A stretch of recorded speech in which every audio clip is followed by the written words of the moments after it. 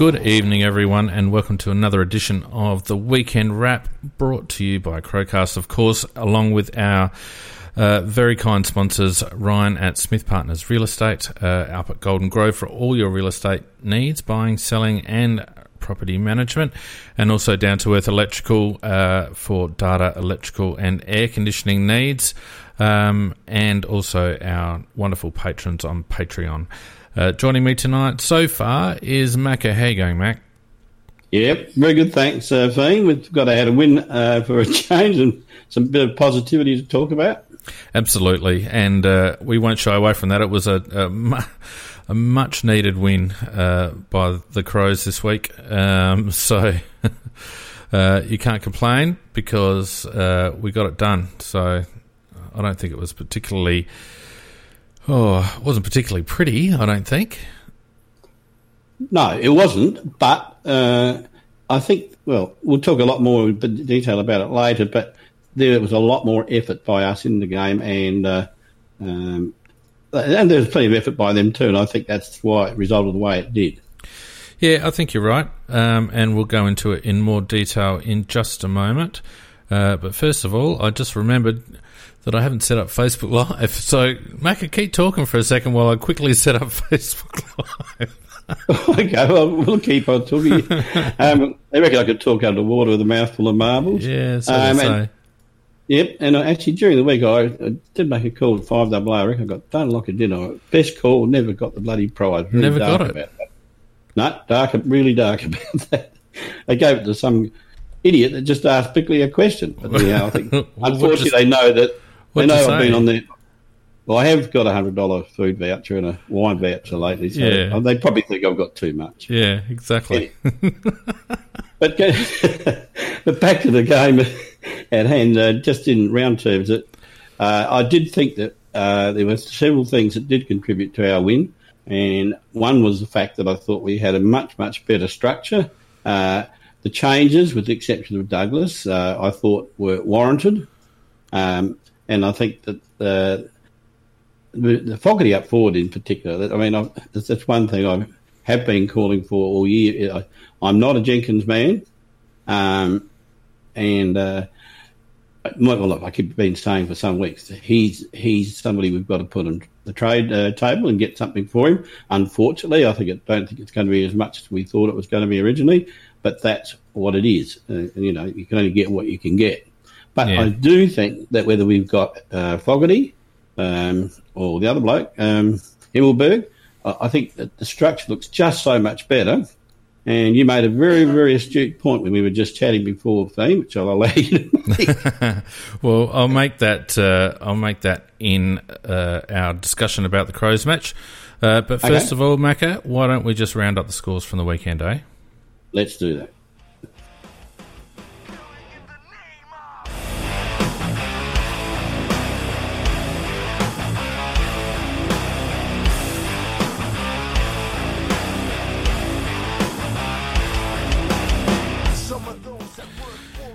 And of course, I've got to say good day to all the people who've joined us on Spreaker Chat and also Facebook Chat. Thanks very much for getting around it, and make sure you get involved because there'll be plenty to talk about, I'm sure, as the night goes on. But let's have a look at the weekend's results, shall we, Mac? And it started off with a pretty reasonable game on Friday night between North and Hawthorn. Hawthorn, again, inefficient, in my opinion, and North getting up in the end quite comfortably by 22 points, 12 goals, 14-86 to Hawthorn, 9 goals, 10-64, a margin there of 22. Yeah, a game of two different styles and a game of two different halves almost as well, because of the fact that Hawthorn had their keepings off game going very well early in the piece and did jump out to, I think it was about a 21-point lead, something like that. And did look like they were going to run away with the game. But then North Melbourne, the tradesman style that Reece Shaw, and I've got to congratulate him on winning his first game as an appointed coach, the coach. So well done, Reece. They just wore Hawthorn down, and they didn't give them that time. They didn't give them that space that the Hawthorn love. And that is the way to beat Hawthorn, and that's just don't give them that time and space. And they had good forward like good players up forward, and capitalised on their chances, and in the end wore them down just through sheer competitive. So I'm having trouble saying some of these big words tonight. I must be really sure. But in the end, no, congratulations. Well done, North. Yeah, he's such an unlikely coach, isn't he?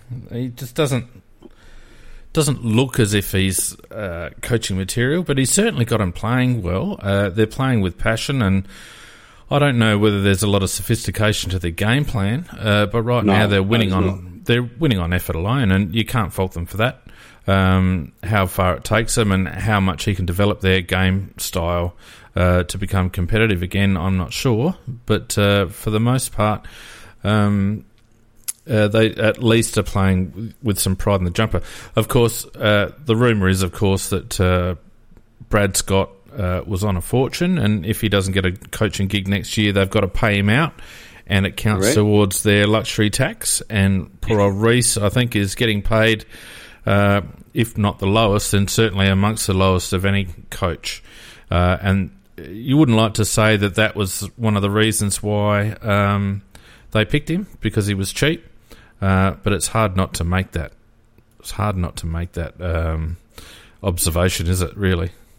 Well, apparently they asked two obvious people who wouldn't come there, Richard Clarkson and Longmire. They're not going to leave their clubs. No. And apparently they didn't interview any other external coaches. Now, if that is correct, which is the word that Caroline Wilson, etc., and people in similar type roles are saying, well, you have to wonder. It actually puts a lot of credence to what you just said, Fiend. Yeah, well, that is the word from Caro, and a lot of Adelaide people talk about the boys' club down at Adelaide. If you have a look at who's employed and who's involved down there at North at the moment, it's like the North Melbourne Hall of Fame, really. Frightening. Yeah, so interesting times down there. But anyway, he can only do what he can do, Reece Shaw, and I think he's done well. Nikki, how are you going? I'm going very well, but very tired. Well, thanks for joining us, and I hope you're fed and ready to go. Yes. Very good. I have some players in my sights. Very good. Now, Saturday, we had the Power convincing winners away. 10 goal winners against Essendon in the end. 19 goals, 12, 126. When was the last time a Port Adelaide team kicked 126 points? Versus Essendon, 9 goals, 13, 67. Port basically beat Essendon at their own game, I thought. It was an astounding win, really, and a damn good win, and they played terrific football. When the sides were chosen, I thought, poor boy, have you pulled a shitter here. You've got, against a side which is a running side, you're loaded up with all these big guys. But then, unfortunately, Essendon McKernan pulled out through illness. They had no regular ruckman. Big men or no big men, I think you're right, Dean. I think Essendon were well and truly smashed at their own game. Yeah. And it really annoyed me because Port played so well. I have to give them the credit. Yeah, they were good. Essendon coming off a 5-win, or going for 5 wins in a row, I think it was. And that's a big ask for any team, ask Geelong, let alone a team that is sort of in the middle of the pack. So you probably forgive them a sloppy game, but it certainly puts them back in the pack with regards to the race for those final couple of spots in the 8. But anyhow, they played exceptionally well. Yep. Probably the match of the round, Giants getting up by 2 points over Sydney, 12 goals, 11.83 to 12 goals, 9.81, a margin, as I said, of 2, and Sydney making a good account of themselves. Hard to know what to make of the Giants at the moment. Well, it's interesting, isn't it? Because to me, it was the most enjoyable match of the round apart from our own. Because it was close, it was competitive, you're never really sure who was going to win it. But I think that, that they are two different sides in the sense that GWS has got a shitload of talent. They're a very, very talented squad, not just teams, talented squad. And when they have injuries, they can replace them with reasonably good players. And one thing they have done extremely well, I mean, to have blokes like Coniglio, Kelly, Ward out of your midfield, that would actually cripple most sides. What they've done, Zach Williams, a former midfielder when he was a junior, and Green, who was a former midfielder, put them back in the midfield, and then they dominated in the midfield. So, but Sydney have got a lot of young blokes, and they're going to be, I believe, a good side in the next couple of years. They're actually building up nicely. So it was a good game, very competitive by both sides, and I enjoyed it. Did you see that one, Nick? Nope. Okay, we'll move on. I only saw one game of football. Probably the upset of the round. The Dockers played really, really well, I thought. Particularly after quarter time, they just mauled the Cats in the end and got up by 34 points, 14 goals, 11.95 to 9 goals, 7.61. A margin there of 34 points. And Geelong losing 3 of their last 5 and now only top on percentage. So looking a little bit vulnerable in the second half of the season, Geelong. Yeah, I saw the last part of that game after the other one. And I think you're right, Fiend. I think Geelong are starting to look rather mortal. Early in the season, they were looking nearly like demigods, but Kelly, they target Kelly, and they cut Kelly down to... He still does get possessions. You can't stop him from getting some, but Dangerfield in particular was very, very poor. He didn't have a good one. Yeah. And they're relying on 2 or 3 stars to get them moving up forward, and if you can cut that out, I think you can beat Geelong. But they're a good side, but I thought I thought Ross Lyon was finished as a coach and would never win another game, but I thought he out-strategised Geelong. And their boys really put in, and Fife was outstanding. Yeah, interesting that Chris Scott did the Phil Walsh trick and put Dangerfield head-to-head with Fife. And Fife has been a bit up and down this season, but he played really well against Danger. And Danger really didn't have much of an influence on the game at all. And I think Geelong have been shown to be a little bit vulnerable down back, particularly when you get them one out, and a bit hit and miss up forward if Hawkins gets held. Spot on, Frank. Look, we had Melbourne going well early against Richmond, but then Richmond ran right over the top. Dusty Martin and some good nick at the moment. 13 goals, 15.93 to Melbourne, 9 goals, 6.60. A margin there of 33 points to the Tigers, and they're just chugging along into the 4 and looking quite good. Yep, never saw it, so and quite happy that I didn't. Well, speaking of 5-game winning streaks, they're on one at the moment. And Richmond, yeah. Yeah, form team of the comp, I would say, along with Brisbane. And I reckon... West Coast. And, well, West Coast, yeah. Yeah, we'll see. We'll see on West Coast. I'm not 100% sold yet. And then today, of course, ignoring our game for the moment, today we had Collingwood predictably getting up comfortably over... the Suns, although they didn't have it all their own way the whole match, but 18-12, 120 to Gold Coast, 8 goals, 351, 69-point margin there to Collingwood. Yeah, well, Gold Coast got off to a very good start. They had the first 2 goals of the game, and they were very, very competitive for about 2/3 of the first quarter. Grundy was absolutely outstanding in ruck, and Treloar in the midfield was outstanding, and they have a tremendous understanding at the clearances. And I oscillate, Fiend, and sometimes I think if you've that good pick, you do give it for Grundy, because he just can control a game, and the way he fed Treloar and the understanding they've got, it's like having another team within a team. So, and then eventually Gold Coast got overrun as they do, because they can't maintain that resistance, and it turned out to be a flogging. Yeah, but the problem, what you've actually said there, Macca, it's Treloar as well as Grundy. It's not just the one player. No, they're a team within the team. Yeah, so you don't just need Grundy, you also need the players around him. And we could develop a player around him, Nicky. Oh, yeah, but he'd be 37 years old before he got his debut. But anyway. What Fiend said. Anyway, we'll get to that. Hold your fire. Look, Carlton also looked good early against West Coast, but eventually West Coast survived the scare and got up by 24 points in the end. 15 goals, 9.99 to Carlton, 11 goals, 9.75. So a 4-goal win there to the Eagles. Carlton got away to a good start in this game, and I was a bit worried. I thought they were going to win another game. But the one thing I did get out of this feed, I don't know whether you watched it or not, but the Carlton supporters of any other team in the whole competition think that they are the entitled ones. It doesn't matter what happened, whether their player got touched or not, whether he didn't get touched or not, whether he did nothing or not. They just screech and scream. Yeah, don't like their supporters one little bit. What's happened there? I think Macca's gone bye-bye. Macca's gone by. Macca's here. Oh, there you go. I'm here. Yeah, you faded out, mate. I don't know what happened there.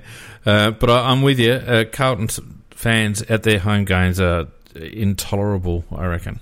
Drive me crazy. Shocking. And the last game of the round, quite a good match. Brisbane getting up at home in the end by 18 points, 3 goals. So 14-14, 98 to 11-14, 80 by a spirited Bulldogs team. And I think you described it very well just in that little summary thing. For a bit, Brisbane Lions too good.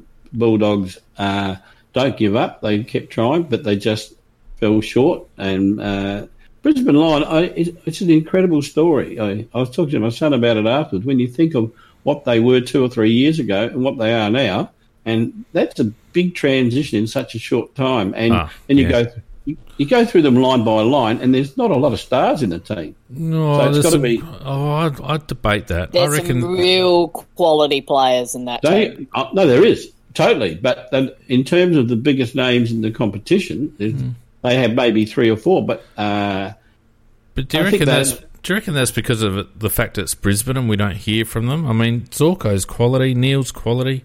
They've got some good young forwards. And a couple of really solid backs and some good run. I think they fly under the radar a bit because of their location, to be honest.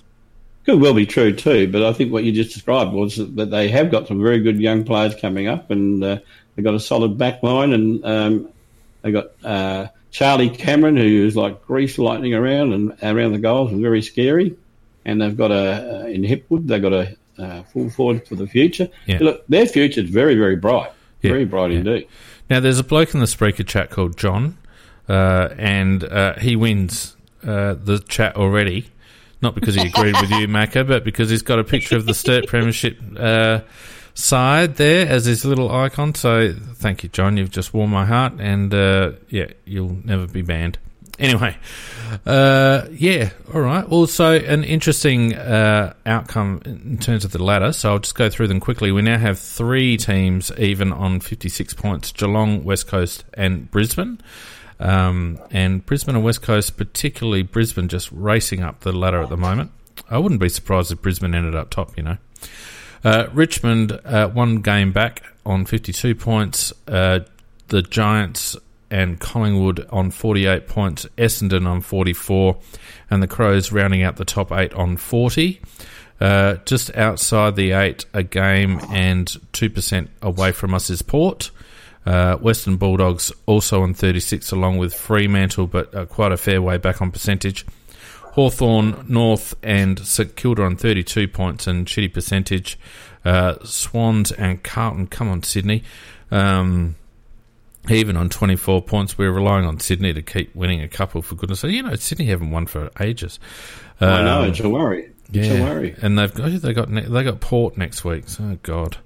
But Carlton have got Richmond, so you wouldn't expect that to be a win. Melbourne on 20 and not even looking like it. They've got the Pies next week, and Gold Coast, of course, the Q Clash, whatever the hell they call it, against Brisbane next week. Q Clash. So really, West Coast need to get it done against us. Brisbane, you'd expect to get it done against Gold Coast. And Geelong have got North, which is going to be a very, very interesting game, I reckon. Not an easy one.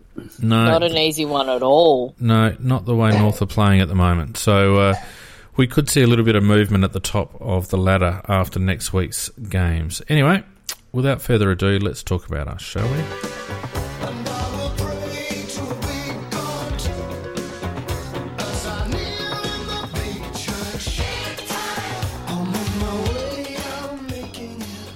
Well, we are back on our way a little bit. We'll take it, make of it what you will, but in the end, a win's a win's a win. And the Crows got up by 22 points in the end, 14 goals, 892 to St Kilda, 10 goals, 1070. Initial thoughts, ladies and gentlemen?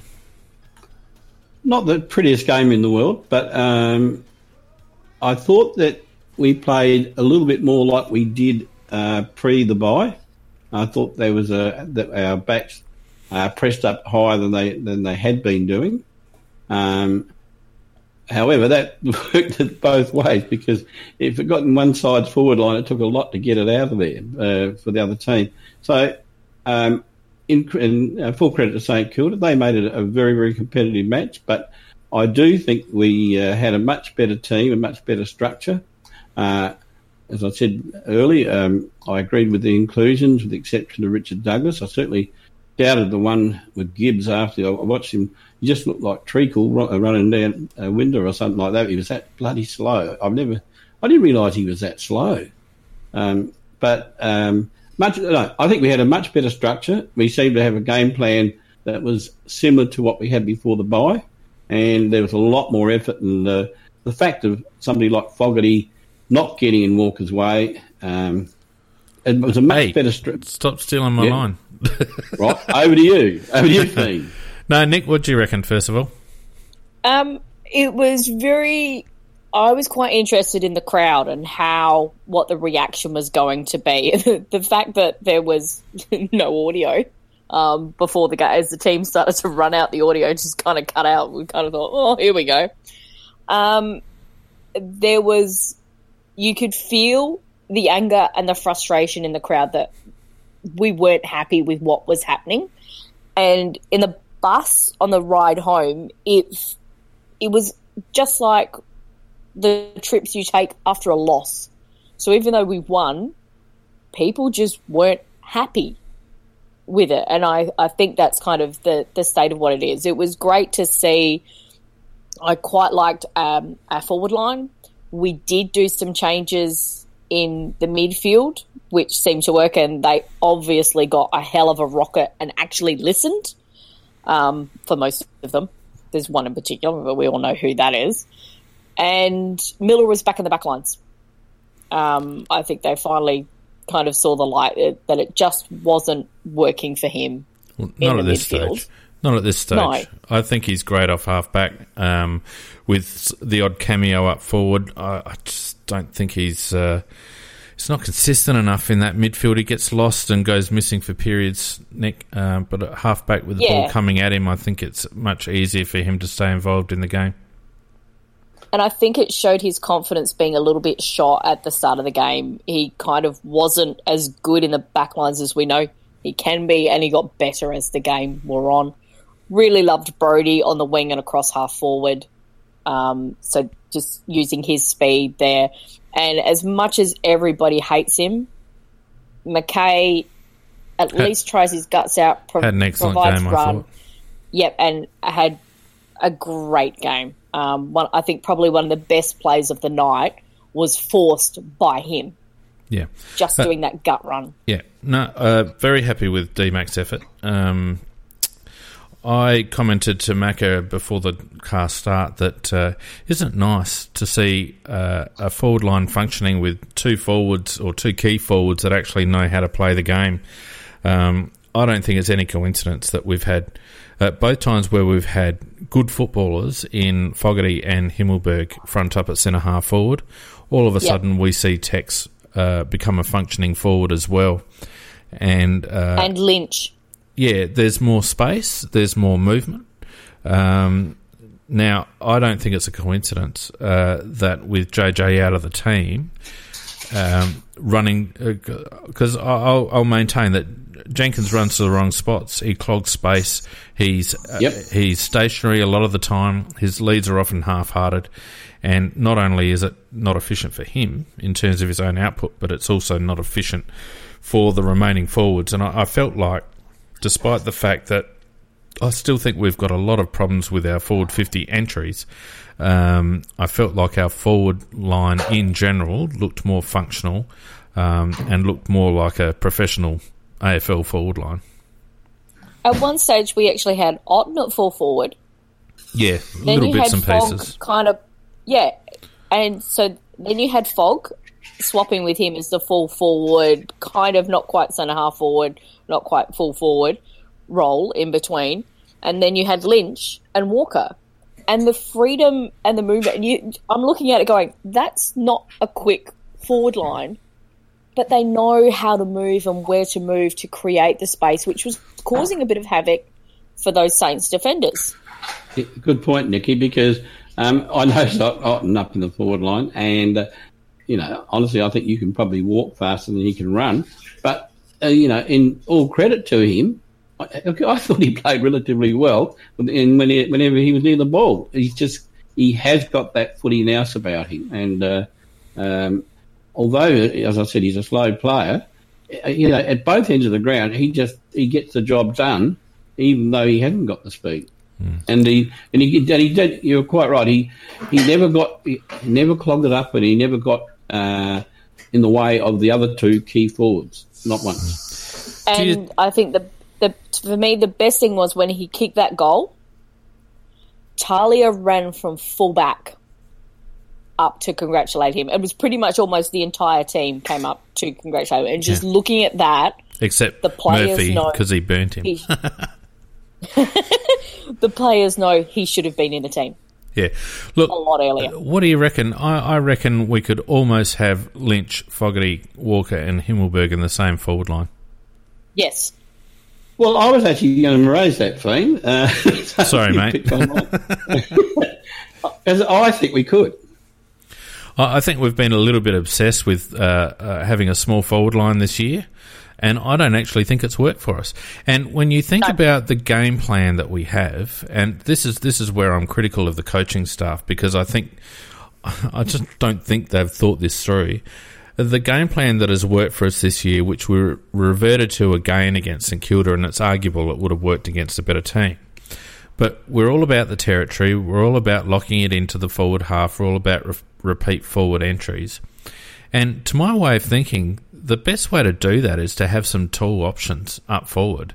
Because how many times we, as Cam really insightfully pointed out on the Rev Up a few weeks ago, our turnovers occur via aerial contests. They don't occur at ground level.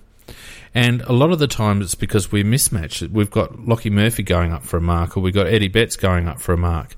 It's not even one of our tall forwards, or when it is, they're often outnumbered because the opposition's got an extra tall. And I reckon, to be honest with you, if we're going to play that style of football, because we're not Richmond, and it seems to me that we're trying to emulate Richmond with our forward setup, but we're not Richmond. We don't move the ball anywhere near as quickly. We don't have the pace of Richmond. And so the alternative, logically, is to have some more marking options. And yes, Tex and Fogarty and Himmelberg and even Lynch aren't quick players, but they will contest. We saw the value of Fogarty and Tex and Lynch leading up. And it actually allows our mids to actually push a little bit more forward to that 50-metre arc and provide options there, or crumbing options there as well. So it'll be interesting to see. I don't think Jenkins will get another run this year by all reports. I think there's been some internal ructions with JJ, and I think he might be on the trade table. But it will be interesting to see if they experiment going even taller next week against West Coast and really trying to stretch them.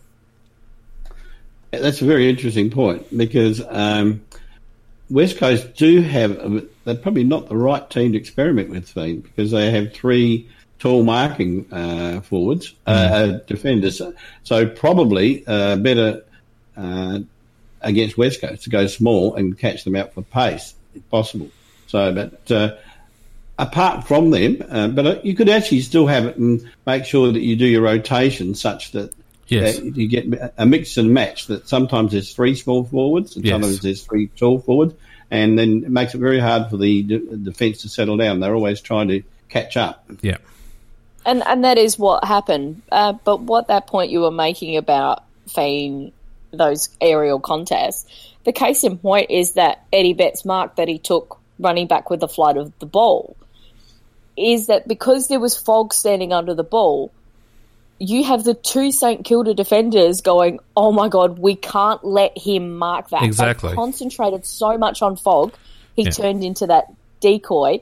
And you just saw Eddie streaming down. And I'm watching this going, oh, he's going to get this. Yeah.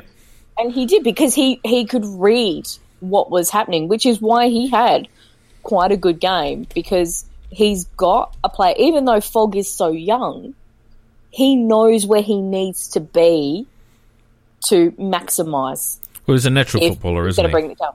Oh, incredibly natural. Just a natural footballer. The complete opposite of Jenkins. And I'm not knocking JJ at all, but we just look more functional with a proper footballing centre-half forward there. And Tex seems to enjoy it as well.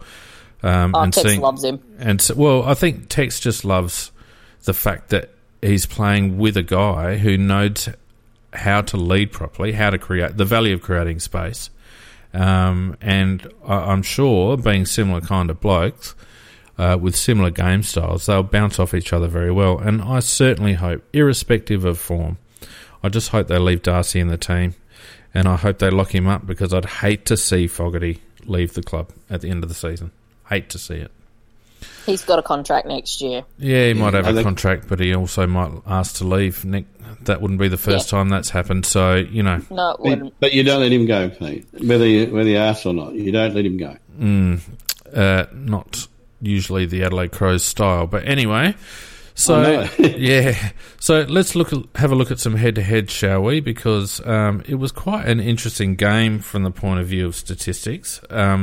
Both teams, as you mentioned earlier, Mac, had periods of time where they dominated forward 50 possession.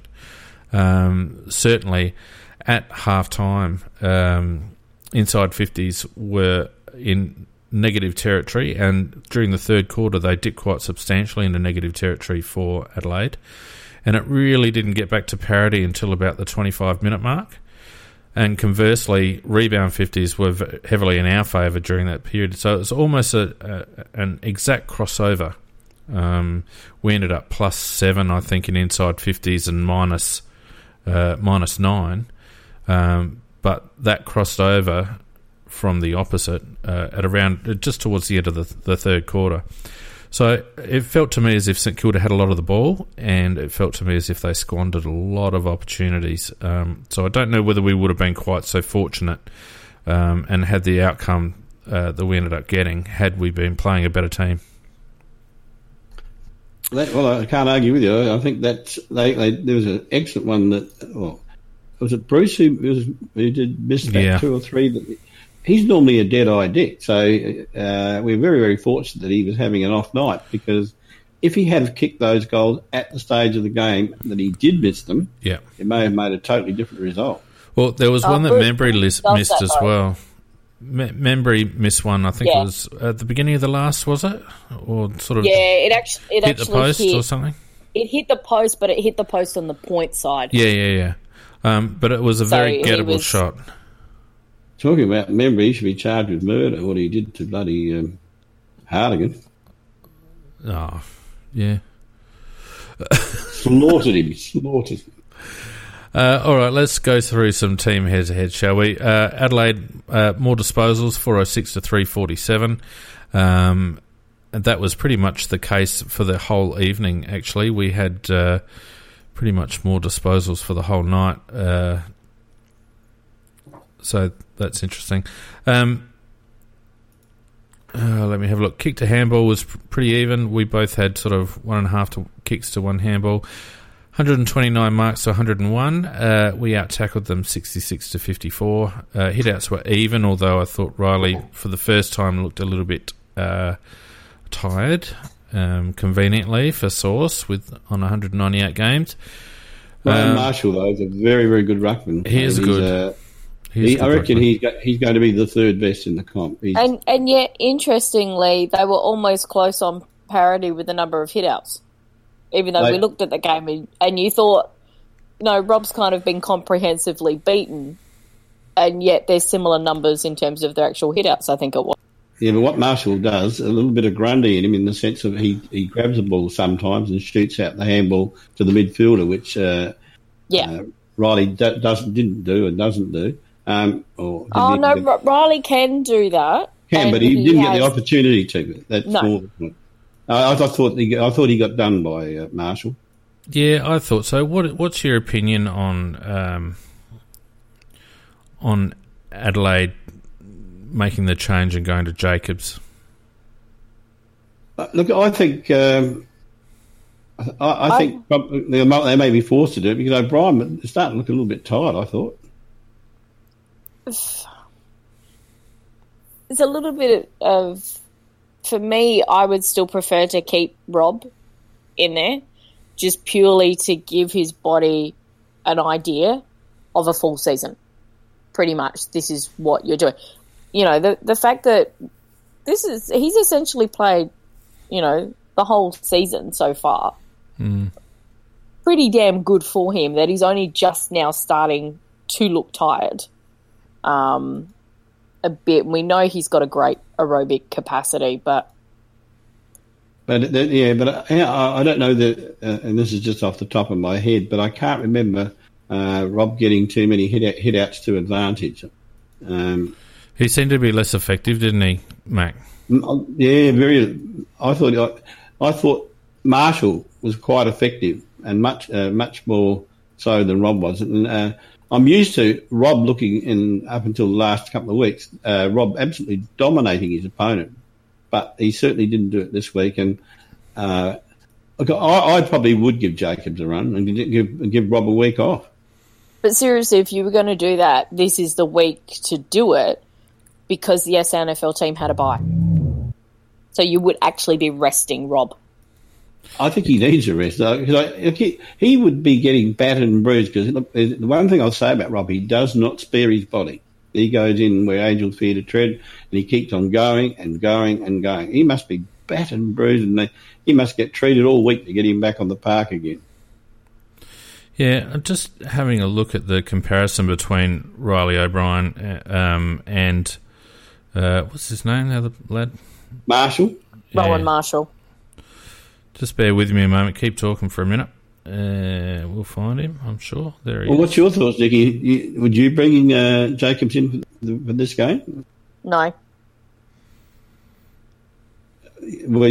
I think bringing in Jacobs is even more of a step backwards than what we've been doing. I just think for the future, for conditioning-wise, etc., even though you're like, he's looking tired, but he's still, I think he's the third most effective ruckman in the league.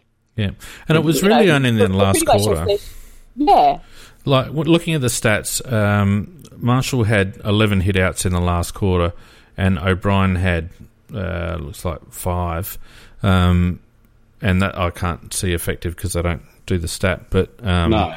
Prior to that, Riley was on top of him. So it was really only in that last quarter that Marshall seemed to get on top of him in terms of hit-outs. But I agree with you, Macca. He didn't look quite as energetic around the ground, in my opinion. No, and what doesn't show in those stats is the handballs that Marshall did out of the ruck as well.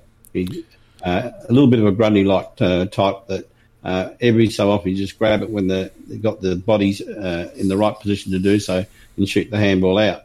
But look, Rob's been fantastic and he's come from nowhere. And but I think that what really showed up in the last, well, certainly in this match, our clearances. We were beaten heavily in the clearances, and we're starting. I think we're starting off with the back foot. And whereas Jacobs, the one thing he can do is direct the ball. And so if this week I'll stick my neck out and say that I would rest Rob. And I know the saying, you never give a suck an even break, but I would rest Rob and I'd bring Jacobs in. Yeah, I think so. A lot of people will be cynical about that, but I think that's right, Mac. I think you have to. I mean, he is young. He is tiring, I believe. There's a couple of... He's got... West Coast next week is going to be a big test for him. And I don't think it would be a bad move to bring Jacobs in at all. No, the other thing too, which the boys on the chat quite correctly are stating, the way we set up in the midfield is quite terrible. And with Godden and Camporelli, they both got to jointly take the blame for that, because Campo's the strategic man. I saw Nicky post. No, I won't change with Jacobs here. But the one thing, Jacobs can work with somebody to work out where to hit it to. With Rob, that doesn't seem to be an exact science. Nicky, but you've forgotten that what Sauce has been like towards the end. He was that kind of player. When he had a midfield, he could do that too. When we go back to losing the clearances, everything else, he goes back to hitting directly down at his feet because it is the safest option. We bring in Sauce. That's what's going to happen, is because that midfield is not good enough. We're not going to get those directions. West Coast will just absolutely shark every single one of them, because that's a midfield that moves. So he'll go back to, if he does win the taps, it'll just go back to directly down at his feet. That's all he will do, because that's the only thing he can do with a midfield that doesn't move. Well, that's not so bad, Nicky. At least you put it on even terms, and we scrap quite well in those situations. Not lately. Well, it's true, Mac, not lately. But the ball isn't basically at the ruckman's feet. It's being hit out to a situation where if the opposition get it, they just shoot the handball out and away it goes. Mm. Yep, because they're in front, because we're chasing tail. No, it's like bees to the honey pot. Nobody stays out. Yeah, well, that's true enough too. Look, anyway, let's continue on with the head-to-heads. I felt it was interesting that we still lost the clearances by 9, despite efforts to the contrary and big statements to the contrary. And part of being interested about that was the fact that they hardly played Matty Crouch inside at all. No, he just cruised around. Didn't get a clearance for the game, Matty Crouch. No, he got most of his positions just cruising around the ground. Yeah, and that's what I'm saying. It's interesting, Macca. Considering he's our inside bull. I actually thought, watching the game, I thought there must have been a directive that the two Crouch boys were not to pass to each other, because they really tried hard not to for once, and I think that actually opened up our midfield a bit. I actually felt like Matt Crouch was moving quite freely, and he looked a little bit like that period during 2017 where his disposals were becoming a little bit more aggressive and decisive. A little bit more Mitchell-like and a little less Crab-like. That rundown tackle he did in the first quarter, I think kind of got his tail up. Just that defensive action just seemed to get his tail up, and it was a lot better game from Matt than what we've seen in a number of weeks. Yeah, so do we persist with Matt on the outside? Is that the answer? Well, it seems to me that they seem to shuffle who's in and who's out as different players, different weeks. Because sometimes Matty's been the guy in there, and sometimes it's been Brad. And I don't know. Look, our setups at the centre got me totally beat, because it seems to be different people with different responsibilities every time. So, and we get beat most times. I just look. It could be we don't have that electric pace out of the centre. That's one of the problems we have, and I don't know whether they rotate it to try and confuse the opposition. One thing that the coach has said, that he won't put Matt and Brad and Sloane in the centre at the same time. Yeah, but they do it all the time. I was about to raise that point. He's come out and said that because they like bees to the honey pot, because all three are ball hunters. And they do. And as you say, they keep saying that they're not going to do it, but they're doing it. And they are like bees to the honey pot. It might be that the coaches think that's not happening. That's what they're instructions are that it doesn't happen. But because you kind of can't get a runner out there so much that they just go, oh, we're in the middle now, because they want to be in the middle now. No. If they lose control of the midfield rotations like that, there's something wrong. It was noticeable how often we had the two Crouch boys and Sloaney in there. And so it makes a mockery of what they're actually saying. And often when we did that, that's when we went to that wider triangle kind of setup. So they're actually starting a couple of metres off from the centre circle. These are not the guy. Well, Sloaney's probably the only one who can do that run through, even though he doesn't have the pace. He does have a bit more of the nous than the other two. But yes, that was interesting. Yeah. We won the rebound 50s by 9 and lost the inside 50s by 7, which is probably indicative of the game. I felt like St Kilda had a lot of chances and the ball was played in their back half quite regularly. So we seemed at times to be quite content just to bounce off half-back rather than push forward too much, although that changed, I felt, in the second half.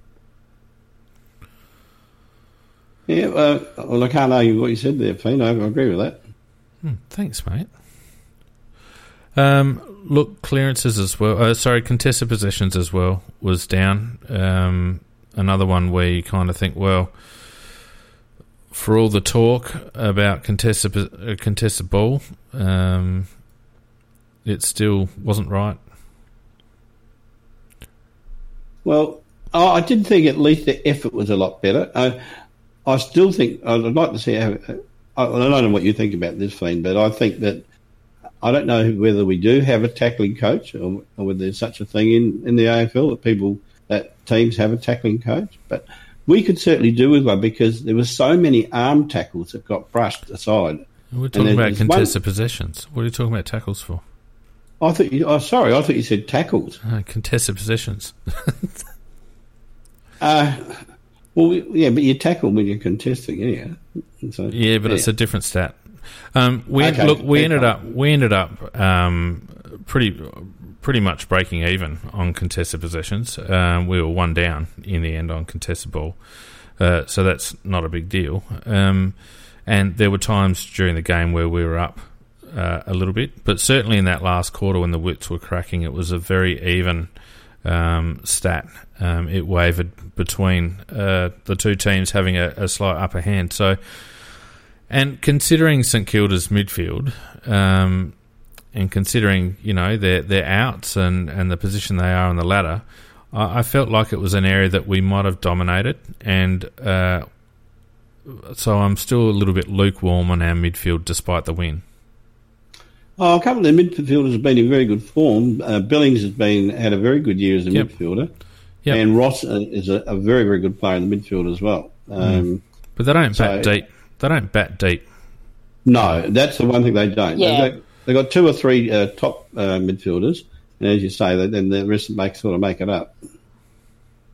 Yeah. I mean, they do have some other good ones that could have gone through there, but they're out either through injury or some long-term illness issues. Yeah, that's true, Nick. Yeah. So look, we did reasonably well around stoppage, 23-27, but we got towed up probably because of the ruck advantage, I reckon, in the centre clearances. Yeah, we still did that. We let them set too many behind the ball, and so their quick handball was very much straight to that, where they didn't just have one loose out the back, they had a number who could then spread, provide blocks, and then just get that nice kick forward. We did kind of work towards fixing that, or rectifying it, actually manning up on them a bit better as the game wore on. But that's still something that's always our Achilles heel, is we let them have that spot out the back. Yeah. It's a weird setup that we have in the middle. It really is. I can't quite work it out. Roosie would be happy we had 17 tackles inside 50-6. Despite having a different forward setup, so at least there was some intent there in the forward line. But again, I reckon there's a relationship between how the ball comes in and how much pressure we can actually put on up forward. And how much? Yeah, well, you're right, but that also then is determined by, if say the ball comes in high, how much it's contested. Like with JJ there, the ball was coming out very easily because there was very little contest. For the ball in the air, which at least Fogg and Walker both do, and secondly, whether they were on their own, and whether Jenkins has left his man, whether I'm not saying he's getting that wrong, is what I'm saying, because he's not a defender, but JJ's man would mark the ball unopposed. That's more the point that I was making. But also what that is, Macca, is the way we structure up our forward line when he plays. Because, as Fiend has pointed out, he needs a lot of space because he doesn't know how to work through congestion to find that free area or to do those double back leads to create that space. So we tend to have a lot more open forward line. So it's normally just him and a defender and maybe another one or two down there.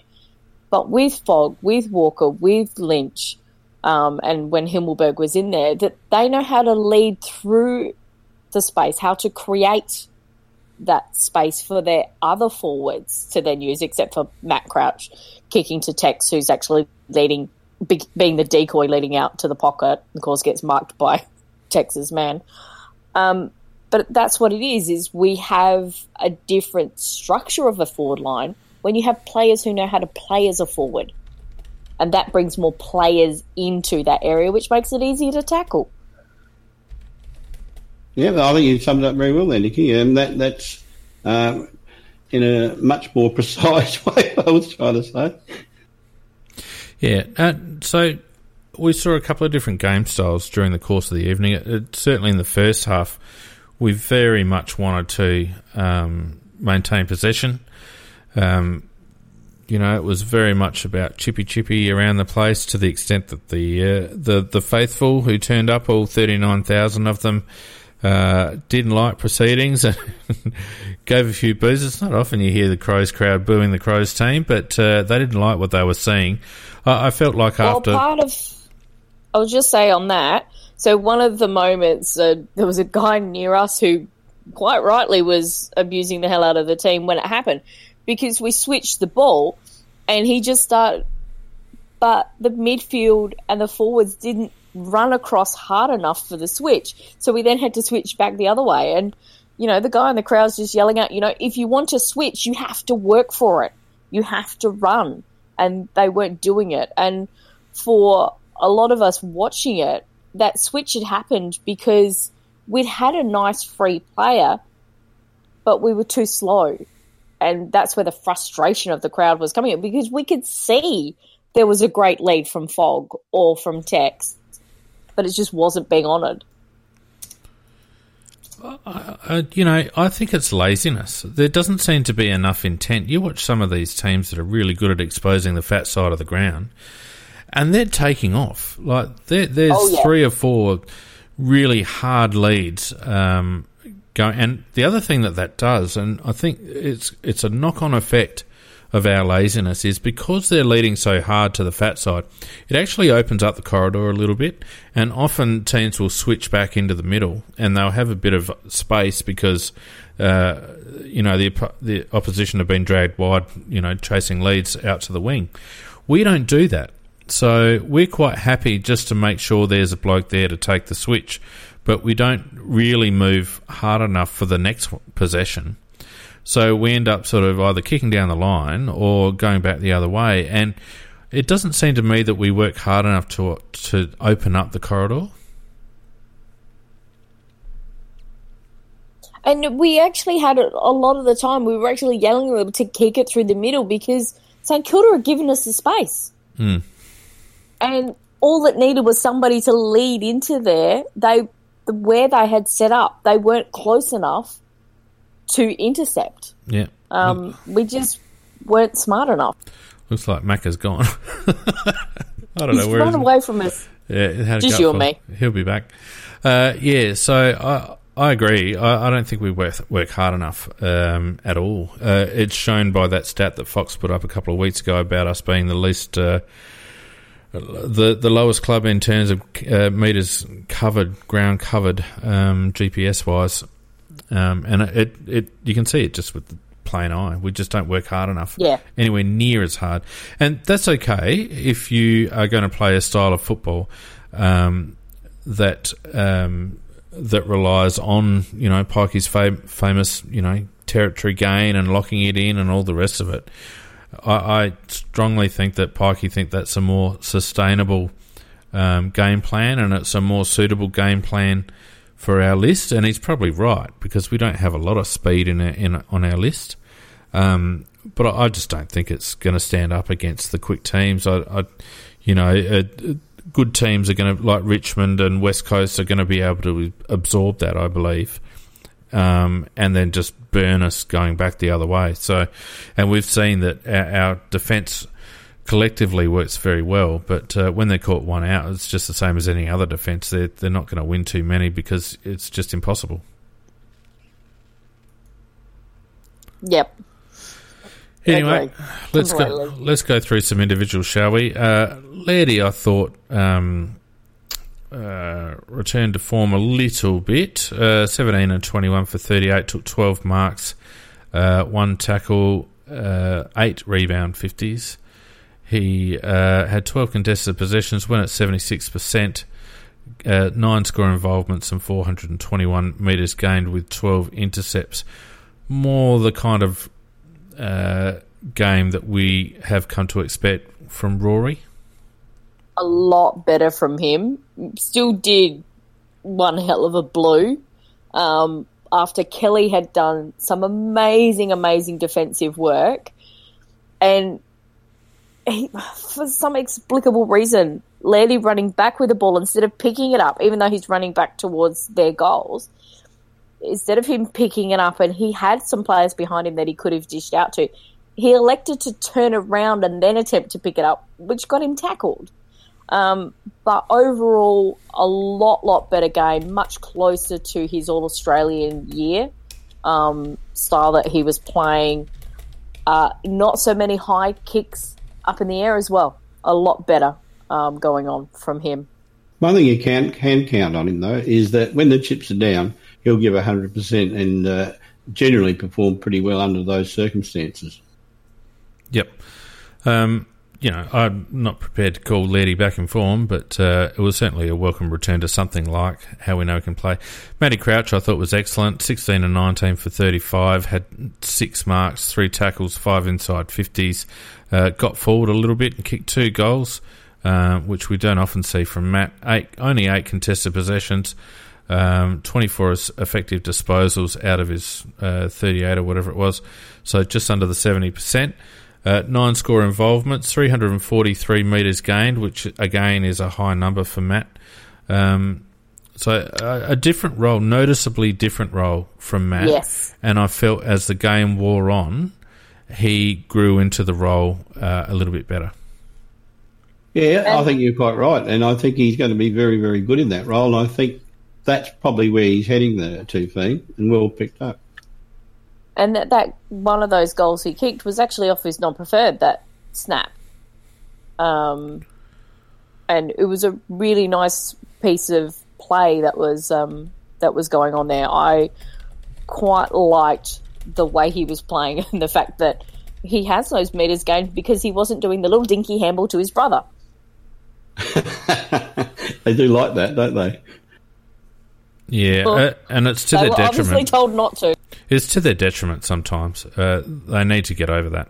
This is not schoolyard footy or backyard footy. Now, interested to see what you think about Bryce's game. He had 19 and 10 for 29 posies, 5 marks, 5 tackles, 4 inside 50s, 6 clearances. He had 10 contested possessions, but only 18 of his disposals were effective, 62%. Gained us 332 metres, but turned the ball over 6 times directly, along with those ineffective disposals. I'm not. We had a good. Sorry. Yeah, no, I'm on the fence about Bryce. I'm actually quite happy that he was back in the team, and some of his foot skills were really good, but I agree with you, Macca. He's so slow, and not only just in terms of his pace, but also it seems to be in terms of his thought process. There's no doubt he slowed down. He never was a lightning quick player, but he always had very good brain reflexes in the sense of working out what to do to overcome that. But unfortunately, the Bryce Gibbs that we traded for was not the Bryce Gibbs that's playing in the Crows jumper this year. He was as slow as treacle in the first, say, half of the game. And I was talking to my son about this very particular thing, and he said Gibbs was pretty good in the second half, and that's because the rest of the players had slowed down to his level. And I think that's actually right. When you think about it, most of his errors were in the first half when he got caught and he was doing little dribbly kicks because he couldn't get balanced enough to do a proper kick. But I thought his second half was better than his first, and I think my son did hit it on the head that it's because others slowed down to his pace rather than him picking up any pace. So, yeah, look, he did justify being in the side, but star player, no, he's not that.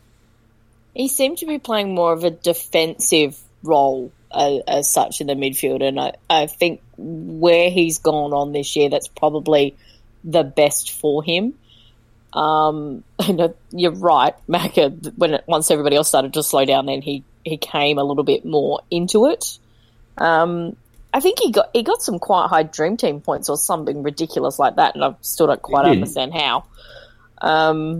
Just sheer possessions. Yeah, that's what it boils down to. Yeah, which is just ridiculous. That's why I don't like those dream team things sometimes. So it's not football. You can have as many possessions as you like. I understand what you're saying, Nicky, but he still did get it 29 times, whether he did a lot with it or not. Some players never get it at all. So he did have the talent to be in the right spot to get the ball 29 times. The lack of pace meant that, as Feen quite correctly said, he went at 62%. And you'd like somebody like Gibbs to go like between 70 and 80 at worst, because we know that he's got that talent to do that, but his lack of pace, I think, prevents him from doing that, particularly early in the game. Yep, I don't disagree at all, Mac. I want there to be a spot for him. I think his best is valuable. But gee whiz, he needs to regain that yard, and his mental capacity needs to increase, because at the moment he just doesn't seem to be able to think through situations very quickly. Bradley Crouch, also interested in your thoughts there. 14 and 15 for 29, 3 marks, 7 tackles, 7 clearances. He went at 69% disposal with 14 contested possessions. His clearances included 2 centre and 5 stoppage clearances, 5 score involvements. Meh. Oh yeah, it was all right. Yeah, I think the meh is probably about right. It's a lot better than what we've seen. His intensity and his desire to do defensive work was really obvious. Yeah, and it was great to actually see him working on it and being quite active about it and not dropping his bundle like we've seen. So I thought he could still improve in that area, Nicky. Definitely. Because I thought overall, he got a tick for a lot of the parts of his game, and his efficiency rating was up with his disposal.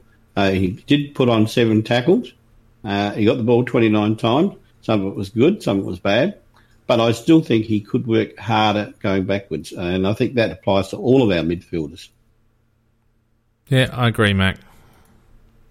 I agree. I hate to be constantly critical of Brad, but I still see a lot of panic disposal. I still see a lot of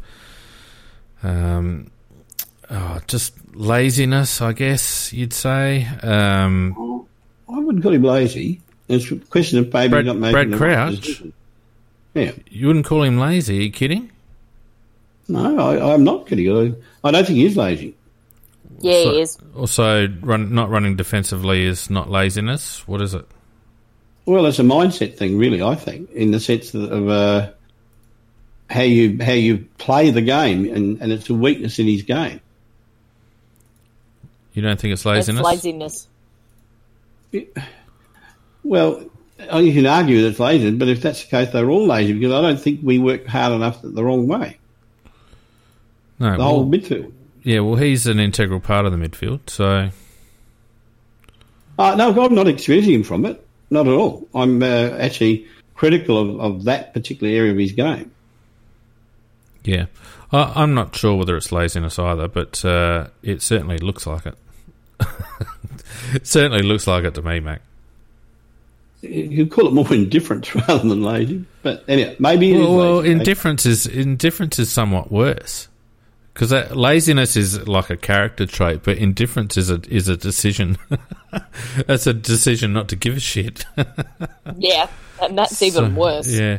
Anyway, we won't dwell on that. Rory Sloane, I thought, played pretty well, even though his possessions were down a little bit. 12 and 11 for 23, took 9 marks, 6 tackles, 3 inside 50s, 2 clearances, 1 rebound, 50. He had 8 contested possessions, went at just under 70%, 4 score involvements, turned it over a little bit, but I just felt like Sloaney was very engaged in proceedings.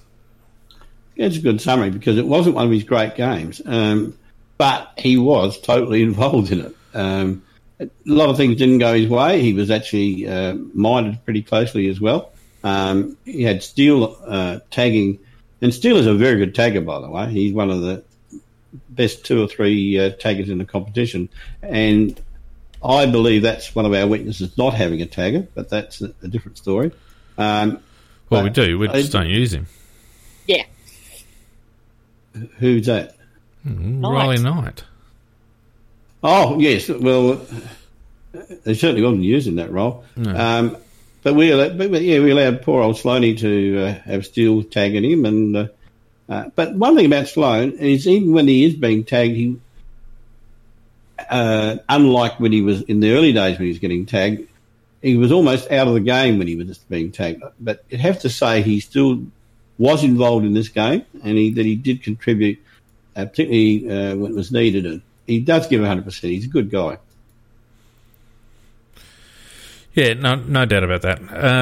Brody, I don't want to go through everyone, but Brody I thought played well. I thought Lynchy played well. I thought, big ticks to both, yeah. Yeah, I thought, as you mentioned earlier, Nick, I thought D-Mac had a good game. Did? I thought our backs 5, apart from Hardigan. There's the laugh coming.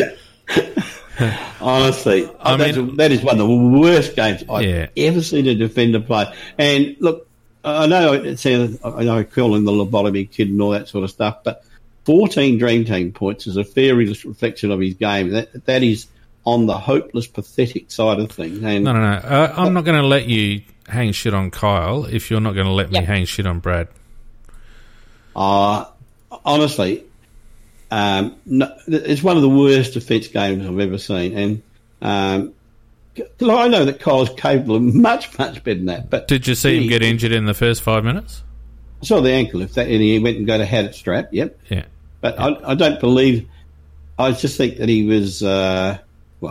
It really did hamper him, Macca. I'm not going to give that excuse, Nick. No, you could actually see at the ground when he was trying to run, there was very much a noticeable limp. Membry, he normally would have Membry absolutely covered in terms of his pace, and he just couldn't go with him because the ankle just was... He just couldn't do it. Nicky, when you start off 5 to 10 metres behind, you never will catch him.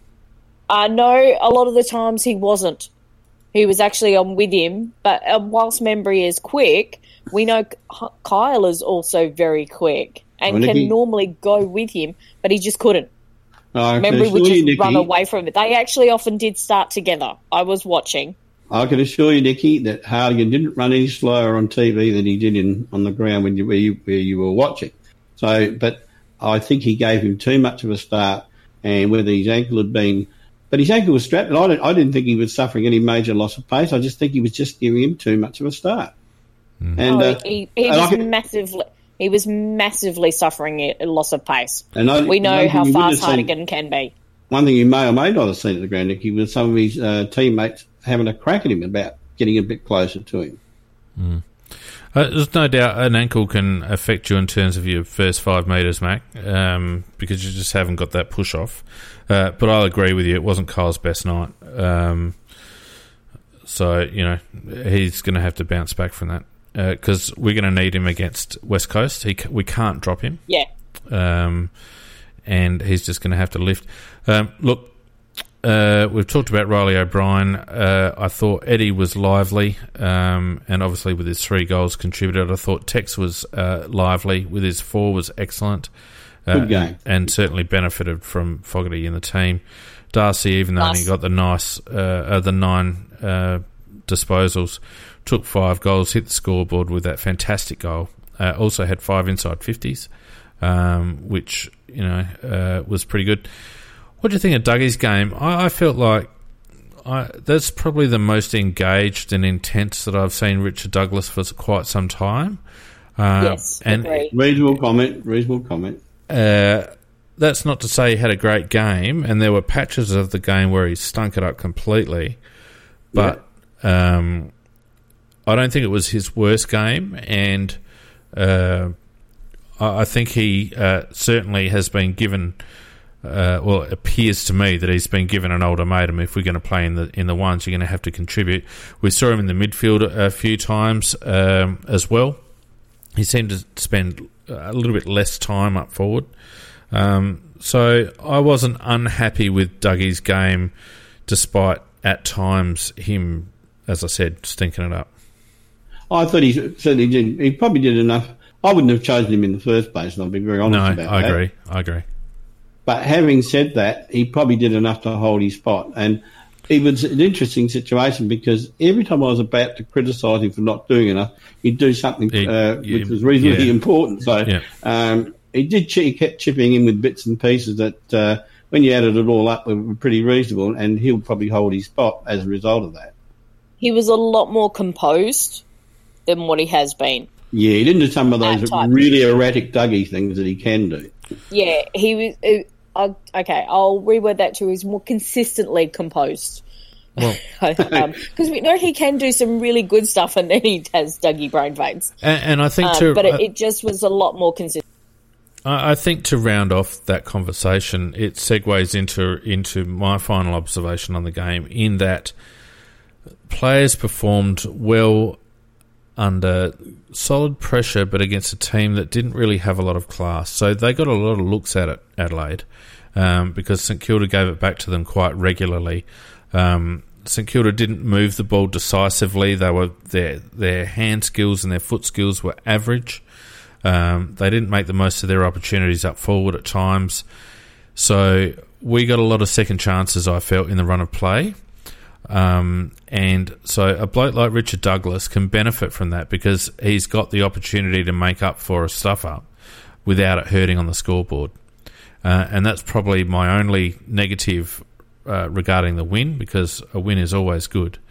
But I certainly don't think it was indicative of a team that had turned anything around, if you know what I mean.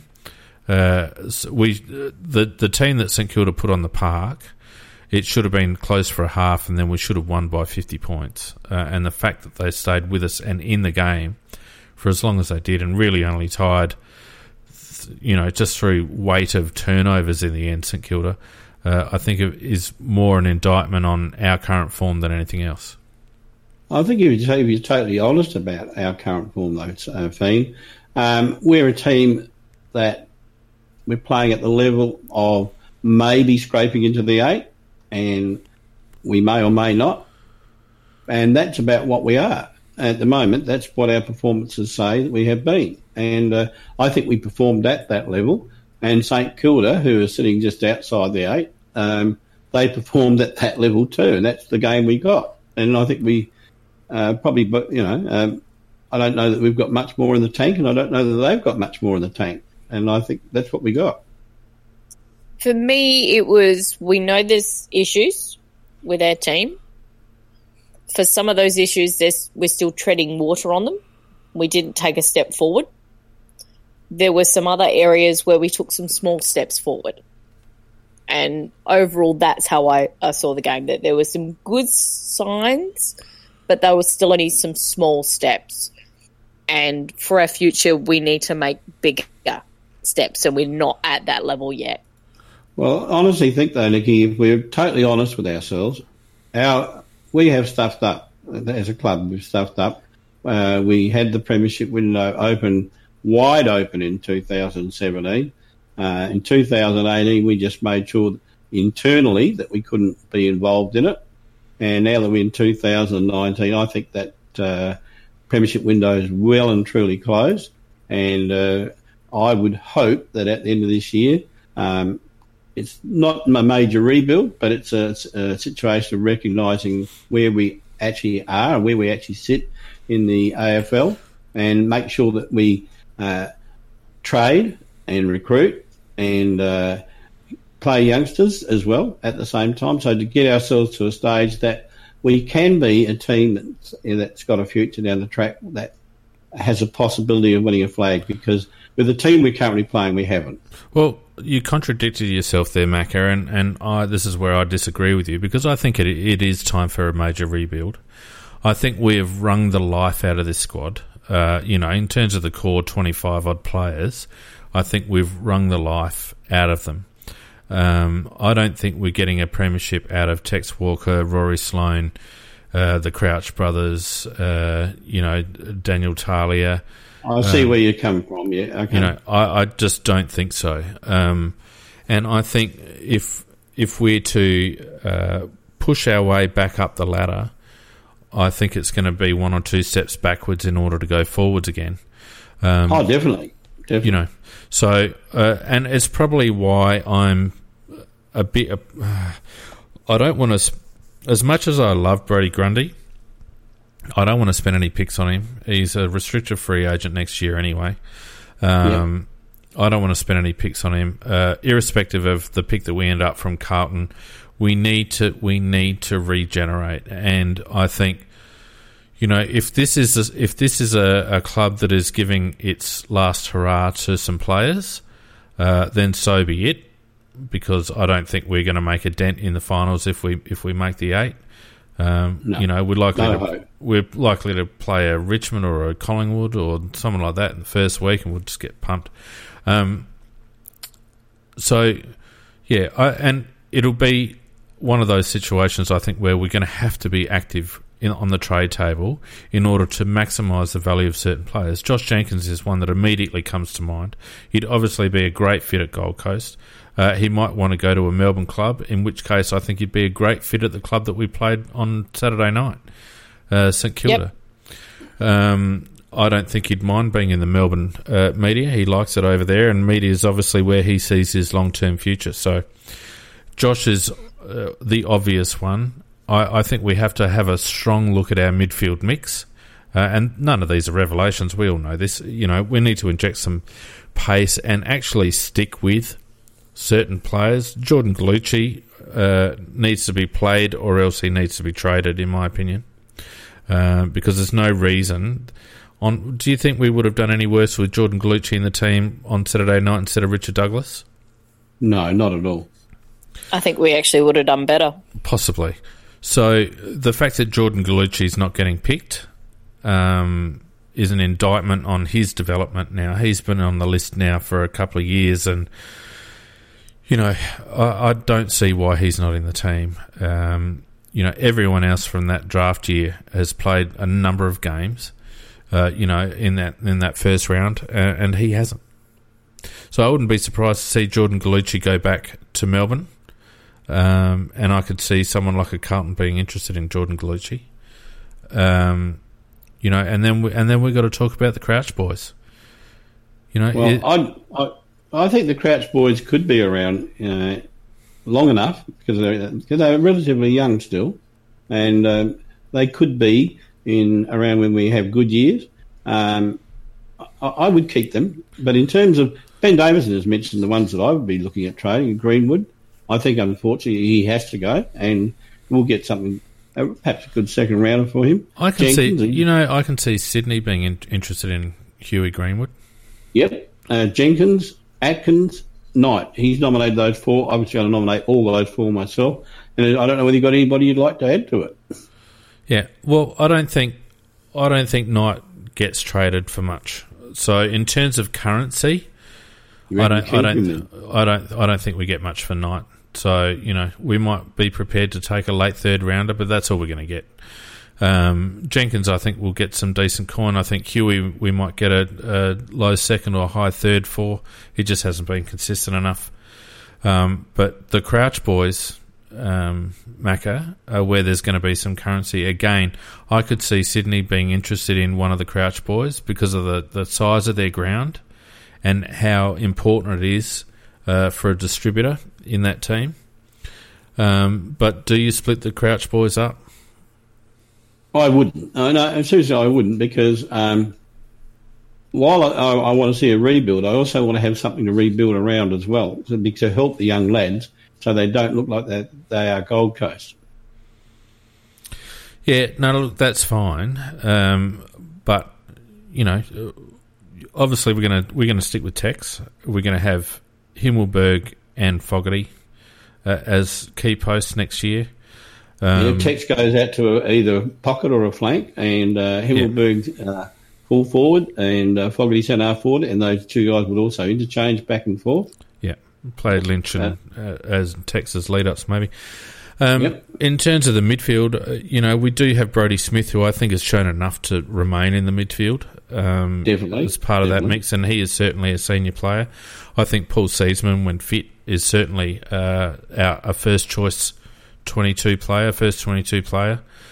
And I would certainly have him on Atkins' wing, perhaps with Miller on the other side.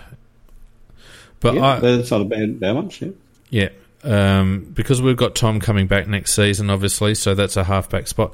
I'd be playing Bryce Gibbs off halfback. I think the midfield experiment is done, and I think just you play Bryce off halfback. You know he can play off halfback. He's done so for a long time at Carlton. We just accept that he's not quick enough to play in the midfield, Macca, but his foot skills, again, with the ball coming at him, I think are valuable. Actually, his best years at Carlton, when I was reflecting upon it, were really when he was playing in the back lines, and because they were generally under attack, he was playing the loose man in defence, and he had a good ability to read the play, and he was also then a good use of the ball coming out.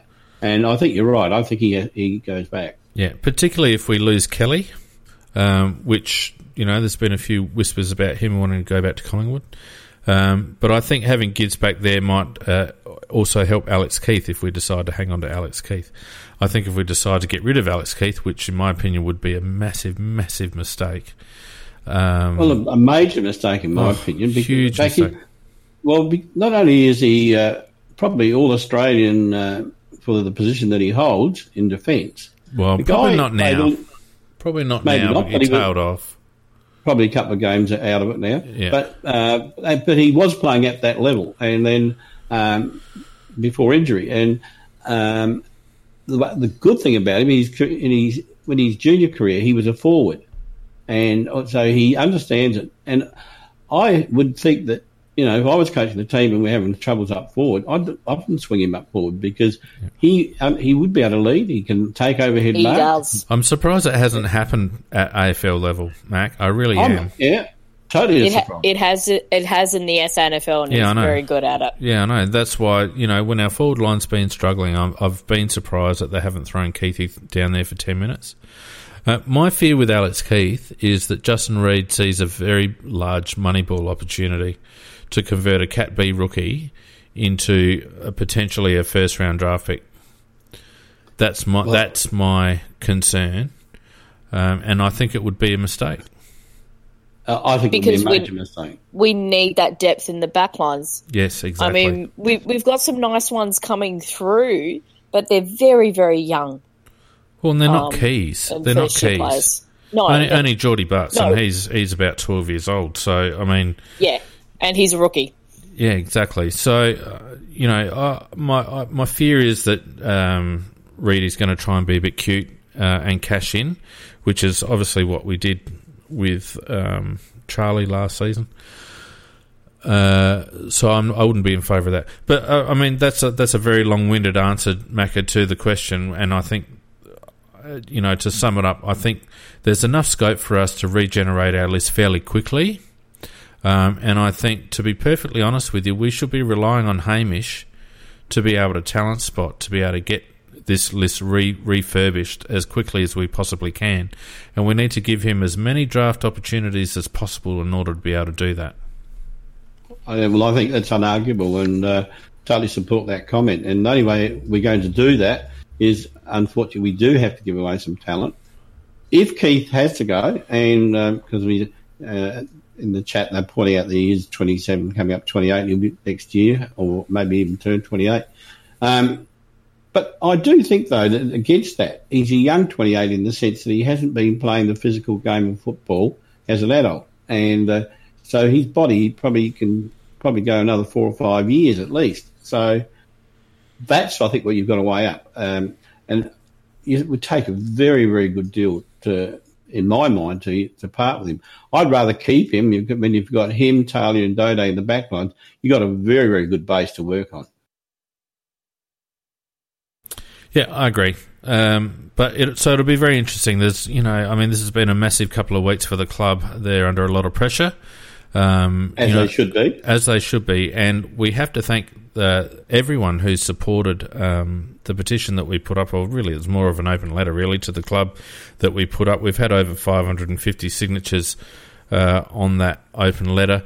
I'll probably leave it open for another couple of weeks because I doubt that anything's going to happen over the next couple of weeks anyway.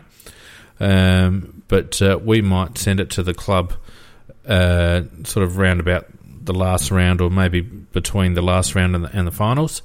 So, there's a PDF version of the petition or the open letter that you can download if you've got some people at work or some mates who aren't online or whatever to get some signatures. And if you do that, you can email that PDF to petition@aflcrowcast.com.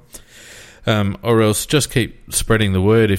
Share it on all your socials, on Twitter, on Facebook and whatnot. Just make people aware. There's a lot of Crow supporters out there who don't use social media, we only had to look at the crowd. I know it was St Kilda, but it was a Saturday night. It was a fine Saturday night. It was the opportunity to see the Crows win a game of football, and we had less than 40,000. Do you think that's a coincidence? No, I don't think it is. And it's been a week in which the club, we had 2018, the club was belted from pillar to post by the media, and we've managed to get ourselves back into that situation again where the media are just bashing us and belting us, and we've got the spin doctors out there trying to spin it rather than do something realistic about it. I think they will be pressured into getting an external review thing. If they don't, I won't be renewing my membership, I promise you that. Why wouldn't you renew your membership? I'm not going to support a club. So, talk me through that. Well, I've been an inaugural member. We've been through a lot of shit at the Adelaide Football Club in the sense that we're a club that we won premierships in 1997, 1998, and that's 21 years ago. And we've had probably 3 opportunities to win premiership since and blown it. And at the moment, the way that it's more, my not renewing it would be a protest against the way the administration is running this organisation. They're making sure it can't succeed. And because of the fact that you've got, and I've said it many times, a dickhead in Burton running, he's the top football man. Compare him to people in other clubs. I mean, there's no comparison.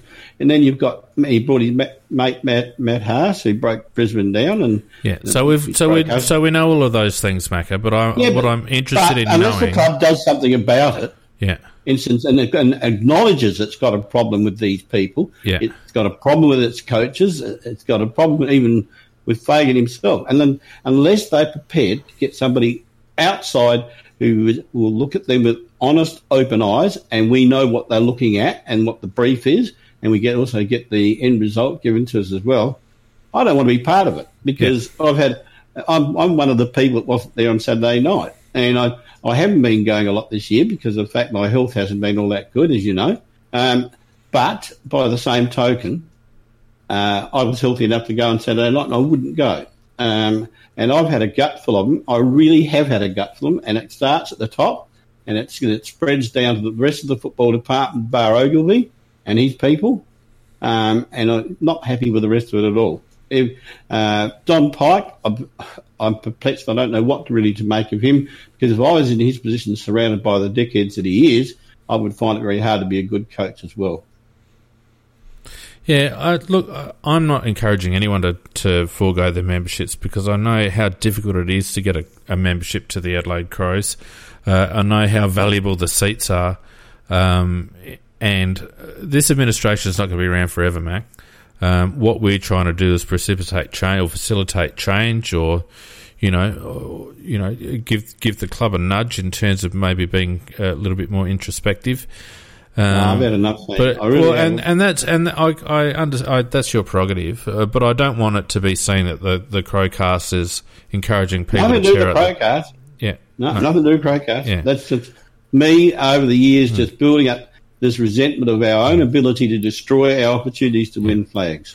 But what I was leading to, Macca, is the fact that you can keep your memberships, but the best way to send a message to the footy club, the key stat that we know that they take notice of is bums on seats. It's engagement. Andrew loves that word, engagement. He tracks it. It tracks everything with regards to engagement. If he sees their YouTube views down, if he sees their socials down, if he sees attendances down, that's going to be when the little red alarm in his office goes off. Well, and for me, I actually know somebody, a teammate of mine, her mother actually has a corporate box, and she elected not to use it this week. So the club has the money from that, but what they have is the loss of those corporate not going. So she didn't invite anybody else. She didn't even open up to anybody else in the company. It was like, nobody is going. It's just not happening this week because of how annoyed she was. Now, she's still likely to do that corporate box again next year, but it's that same thing. It's the bums on seats thing. Yeah. It really is. And that's where, and because what it does is it hits the SMA, they don't get the people spending the money. Yeah. Now if they don't have that puts pressure on. That's right. Now we've got to wind up because it's an hour and a half again. But I will just let people know at the end here that we did actually approach a couple of things. First of all, Ian Shuttleworth from the club let me know that, he apologised because of the obvious busy week that they had last week. He had not been able to green light the answers to the questions that we put to the club a few weeks ago. So I'm not hopeful that we're going to have that green light by Tuesday. It's fast losing its relevance, and I can only apologise that, but I did give the club an undertaking that I would give them vetting rights, and I can't go back on that. So as much as I'm disappointed that it's taken this long for those to come back, I can't do anything about it, but regardless of how relevant they are, as soon as they come back to the cast, we will play our short interview with Andrew and discuss the answers that the club provides. You don't think it's got anything to do with the actions that Crowcast has done at all? No, I don't think so, Macca. I think Ian had undertaken to get them back to me last week, and obviously last week the shit hit the fan. So given that those answers needed to be answered by those questions needed to be answered by blokes like Andrew Fagan and Nigel Smart, and a couple of others, it's not. It didn't surprise me anyway when I got the email, and it was good of them to actually keep me updated. On the other hand, we approached member-elected representative or board director Kim Ryder, and Kim was nice enough to accept my message and said to me that he had to clear it with the club. I subsequent to that, asked Ian Shuttleworth whether we could have clearance to have Kim Ryder on the show on Tuesday night, and we were firmly declined on the basis that it's against policy for board directors to be given media time unless they're actually, have media responsibilities. So unfortunately, we're not able to have a chat with Kim. It's nothing against Kim because he obviously has to do what the club tells him to do. But I must say, I'm a little bit disappointed that the club couldn't facilitate the member-elected board member engaging with fans to some degree. I have to agree with Fiend. I would have thought that, given the fact of all the negative publicity that's around the place at the moment, creating a bit of good publicity would have been a good thing. And as Ben Davison just pointed out in the chat, the member-elected board member can't speak to the members. So why are they there? They are supposed to be our voice. If they are our voice, we need to be able to either have a dialogue with them to raise any issues we wish or we feel that we're passionate about, but also for them to talk back to us to say, even if we do know it's possibly likely to be completely written by the club and not them, because I understand that from a board perspective, but at least having a little bit of two-way dialogue. Otherwise, why even bother having the role? Well, it does smack of tokenism a little bit, Nikki, doesn't it? And I must reiterate that this is not against Kim at all. I know that Kim is open to correspondence, but obviously that's a bit different to coming on record onto a podcast or a radio show or something like that. So, I agree. You know, Kim, I know, will accept emails, he'll accept messages on Twitter, etc., etc. And if you feel strongly, I'd suggest that people get in touch with Kim. He's very gracious and he's very forthcoming with regards to his engagement, but he, unfortunately, it's club's policy that he can't do that publicly. It is disappointing. I would have liked perhaps for Kim to come on the cast maybe with Ian alongside, or maybe with some pre-approved questions or something, just to give Kim some credibility and some, not that we give credibility, but by him being able to speak publicly, it probably gives him some cred in terms of being the member rep. But they've chosen not to do so. So that's a shame. But that's the way it is. So anyway, look, we won't dwell on it. It was good to have a win on the weekend. I think it probably just for a moment just eased the pressure valve on the club and the players, but I think we can make no mistake that the pressure is well and truly still on, and we've got sterner tests. We've got West Coast, Collingwood and the Bulldogs at Ballarat, and you could quite conceivably see us losing all three of those. Yes. Yep. At best, I can only see us winning one or maybe two is stretching it, but I can't see us beating West Coast, put it that way, and then we'll worry about the other two after that. Yeah. All right. I think we'll get beaten comfortably, I think, over there. Well, we will talk about that more on Tuesday night. Tuesday Night Live, of course, will be back at 8:30 on Tuesday night, which is good considering that's what we've called it. Thanks, Nikki. Thanks, Macca. Thanks to everyone who's listening on Facebook and also Spreaker. Another 700 comments on Spreaker. Very solid, guys. As I said, good to have a win, so let's make the most of that, and we'll see you on Tuesday night for Tuesday Night Live. Good night, everyone. Night all. Night all.